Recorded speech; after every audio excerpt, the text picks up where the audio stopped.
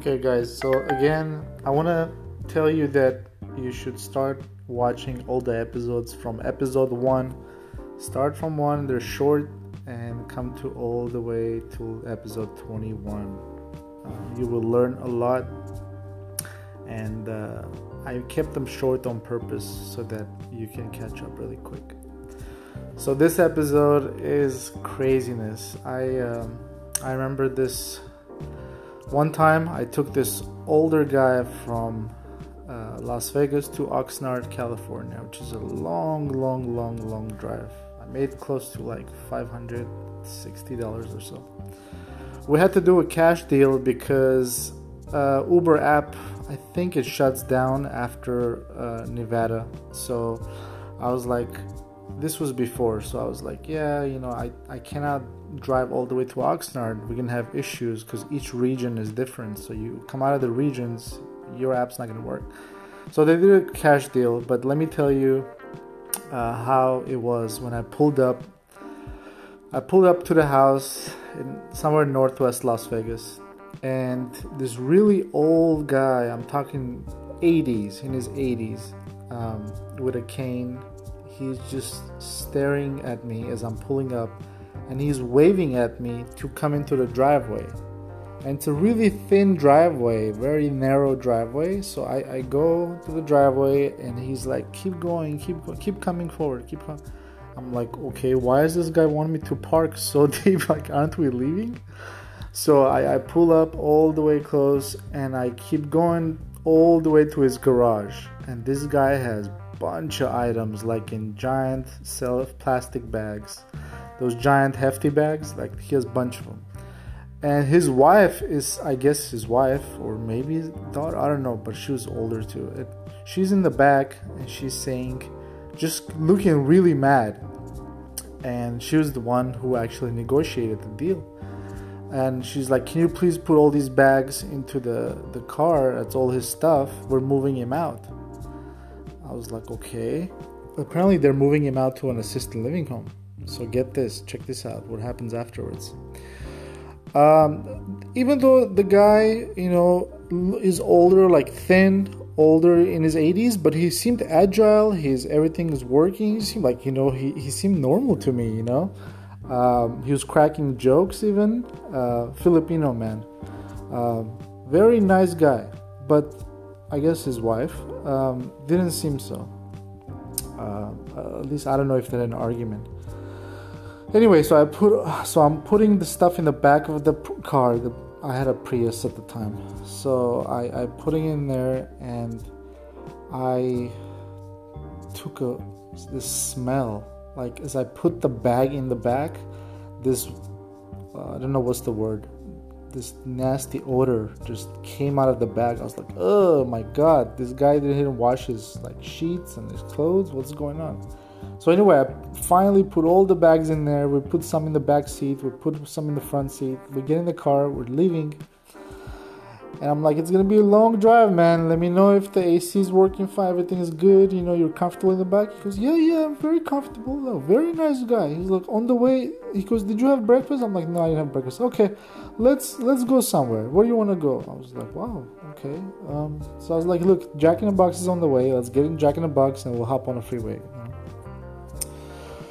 So anyway, we get on the freeway.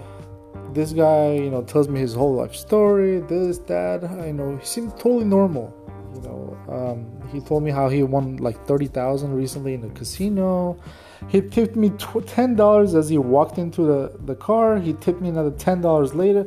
Like, he bought me food. We were eating while I was driving. He was just very nice, proper man. Little do I know that this guy has multiple sclerosis. And his dementia or something, it comes and goes. So I finally get to Oxnard after long hours of driving. We get to Oxnard. I'm pulling up to his house, to this random house. I see some ghetto looking dude outside, and he's just like very rude. He goes inside, and then there's another guy that comes out.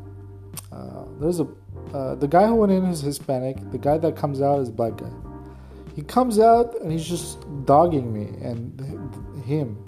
And I'm like, bro, is this the right house? And I say the address. He goes, no, what you're looking for is a couple of blocks down.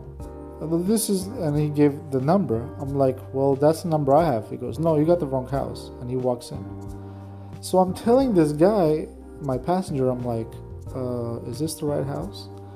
He goes, I think so. I think so. This is the right house. And I'm like, well, let's get in the car and check this. And we get in the car, and it looks the address. The address is right. Everything's right. So we call his daughter this time, not the wife, but we call his daughter, and then daughter says, yeah, we're sending him to an assisted living home. We need you guys to drop him off and please help him with all this stuff. I was like, yeah, that's not a problem, but I think we're in the wrong house.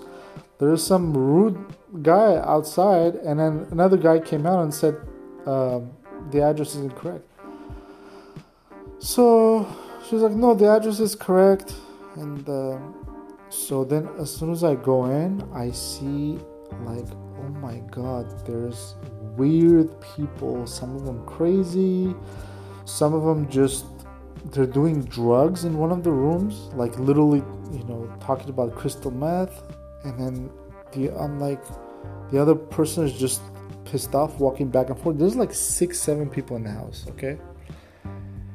And so I'm taking the stuff inside, and I'm like, I don't know if this is the right place. So we call his sister, and his sister's like, yeah, call such and such person, Jeannie, and find out where they are. They're supposed to greet you. So I'm like, I don't want to get involved in this shit, right?